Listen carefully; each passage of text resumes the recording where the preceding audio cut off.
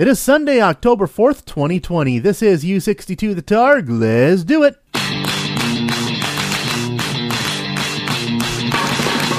As we say in the radio business, if you put that on the radio, people will listen to it. All right, here it comes. Anyone who isn't dead or from another plane of existence would do well to cover their ears right about now. Live on a little tiny microchip deep inside some electronics, broadcasting to the world through the miracle of the internet. Ladies and gentlemen, this is U62 The Targ. Now your host, a man with a lifelong dream of getting paid to do this, Mark Pappas.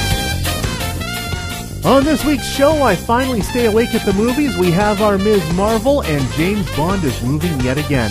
It's episode 1023, The Golden Leaves.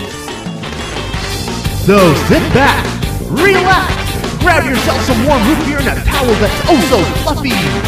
U62 The Targ. You're in for something special. Enjoy the show. Good afternoon, ladies and gentlemen. Mark Kappas here. Welcome to this week's episode of The Targ. I did it.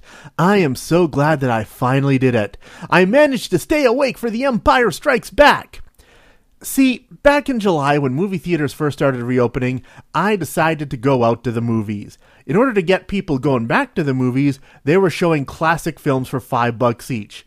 I was thrilled. Some of my all-time favorite movies that I'd only ever seen on TV, my first chance to see them on the big screen. I could not turn this down. So I went out, I caught Back to the Future, I saw Raiders of the Lost Ark, I saw Ghostbusters, but things took a turn when I went to see Empire Strikes Back. As I've also mentioned before, and I give updates about constantly on Facebook, this year I was diagnosed with sleep apnea. And I'm still adjusting to sleeping with a CPAP machine. That really hit me when I went to see Empire Strikes Back in July, in that I just could not stay awake. It probably didn't help that the theater I went to has power recliners for seats so you can pretty much lay down. But I wasn't laying down, I was sitting up. But still, I kept nodding off. The struggle to stay awake was so real. Staying awake was so distracting I could barely concentrate on the movie. I was so pissed off. So when they decided to bring back Empire Strikes Back again for the end of September, I thought, you know what? I'm going to do it. I'm going to go see it again and stay awake this time. So I had a whole stay awake regime planned out. I chose a showing that was late in the afternoon so I'd have time to catch a nap beforehand, and I did. I went for the super combo of sugary snacks so a sugar rush would keep me up. I checked the stats on my Fitbit and my CPAP machine the day of the show. Everything said I got a good night's sleep the night before, and I got to the theater early enough that I decided to run a couple laps around the parking lot to wake myself up. And it all paid off! I stayed awake through the entire film. I did start feeling a little bit worn out at around, "No, I am your father," but I was able to power through. And I also finally cracked the code to making your pop last for the entire film. Tiny sips, and that large lasted me until about 2/3 of the way through the film.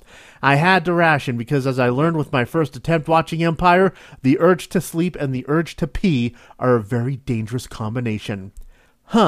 This means that Empire Strikes Back is now tied with Phantom Menace for the title Star Wars film I've seen in theaters the most. I saw Empire during its special edition release in the 90s and twice now in 2020, so that's 3 times, and Phantom Menace I saw in the theaters 3 times during the summer of 99.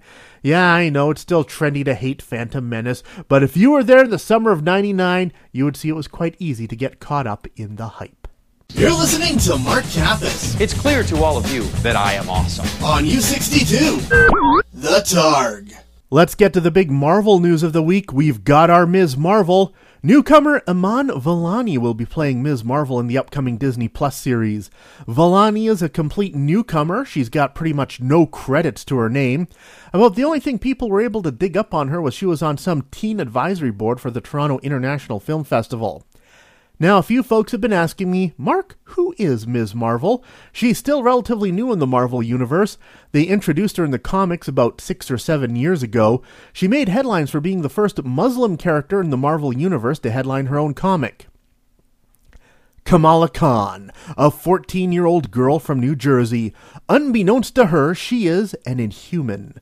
For those who don't know their Marvel lore, the Kree, those were the bad guys in Captain Marvel, they came to Earth several thousand years ago and experimented on humans to try to create a race of super soldiers.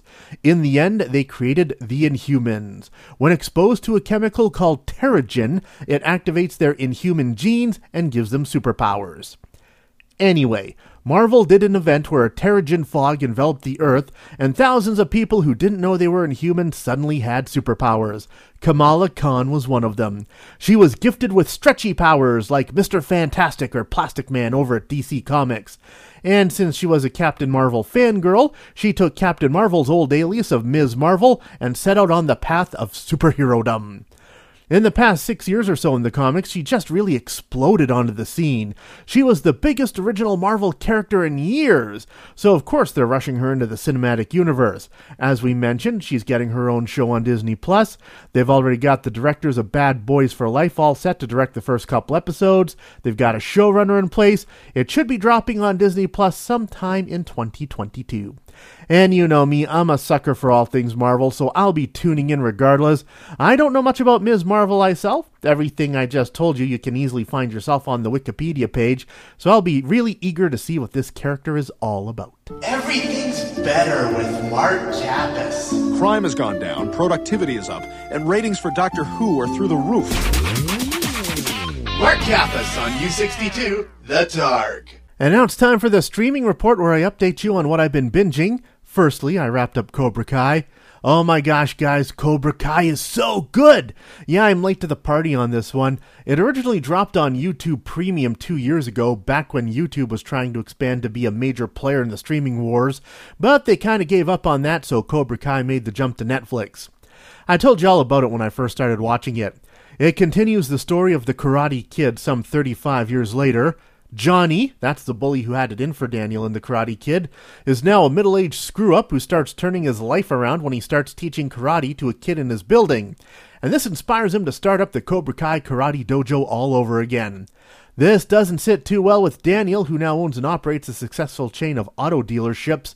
Before long, old rivalries are sparked anew, and our heroes wind up passing on these rivalries to their new karate students.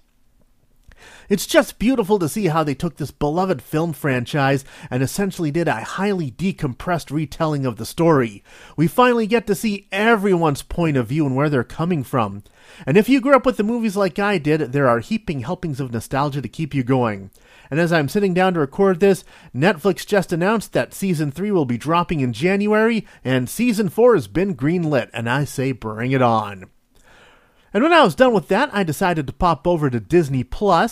Now that October is here, I figured it's time to start watching the spooky stuff. So I watched something that's been on my Disney+ watch list ever since Disney+ launched, and that's their late 80s TV movie Mr. Boogedy and its sequel, The Bride of Boogedy. This is one of those things that I have vague memories of seeing on TV when I was a kid, as it was originally episodes of The Wonderful World of Disney. It is kind of fun watching these late 80s Wonderful World of Disney movies because they really are the origins of those Disney Channel originals that have become such a defining moment for millennials. The first one, Mr. Boogedy, is a fairly routine haunted house tale. New family moves into a dark, spooky manor to find that it's haunted by the evil ghost Mr. Boogedy, so they have to work together to get rid of the ghost. The second one, Bride of Boogedy, is a lot bigger, no doubt having to do with the fact that it's twice as long. Mr. Boogedy is just an hour long, Bride of Boogedy is 2. Anyway, Mr. Boogedy is trying to resurrect himself, and in doing so possesses the father of the family. The world is just greatly expanded. We get mediums, we get cemetery groundskeepers, and even Canadian comedy legend Eugene Levy shows up as a shopkeeper in town. He's jealous of our heroes, you see, because he runs the competition. So who is Mr. Boogedy? I gotta admit, it's a very un-Disney-like backstory.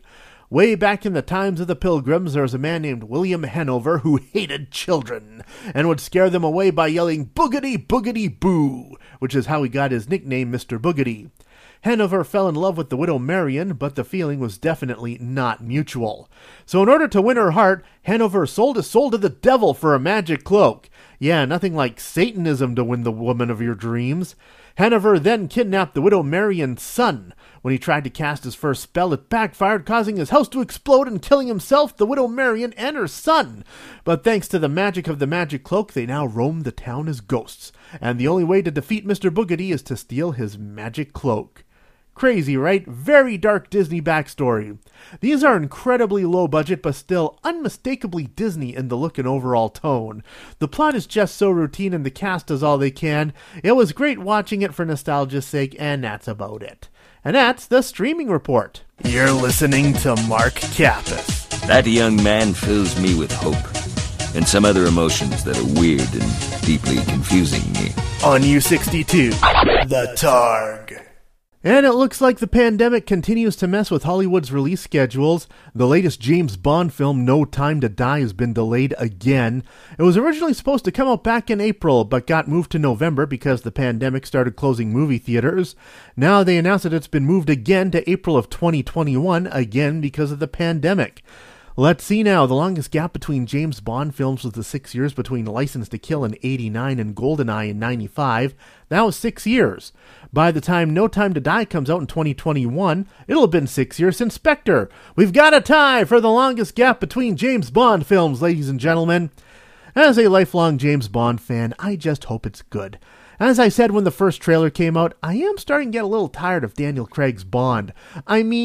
I think we're ready to go back to a more light-hearted Bond, one in the same vein as Roger Moore or Pierce Brosnan, the one that was laughed at as being Batman without a mask. Daniel Craig, he's just so dour and serious. I get it, you're a rogue agent. Just come on, guys. Let's just go back to fighting evil billionaires, shall we?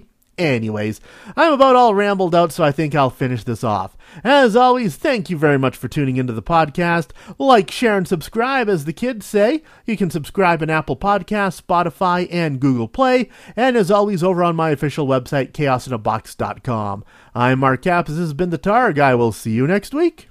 And this brings us to the end of another exciting episode of The Targ.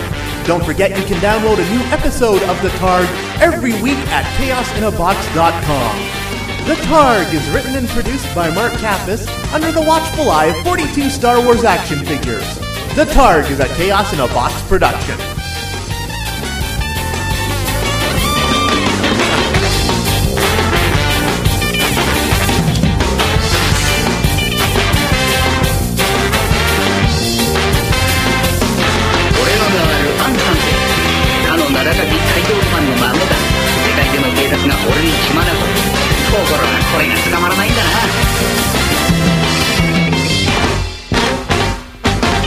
Well, that was pointless.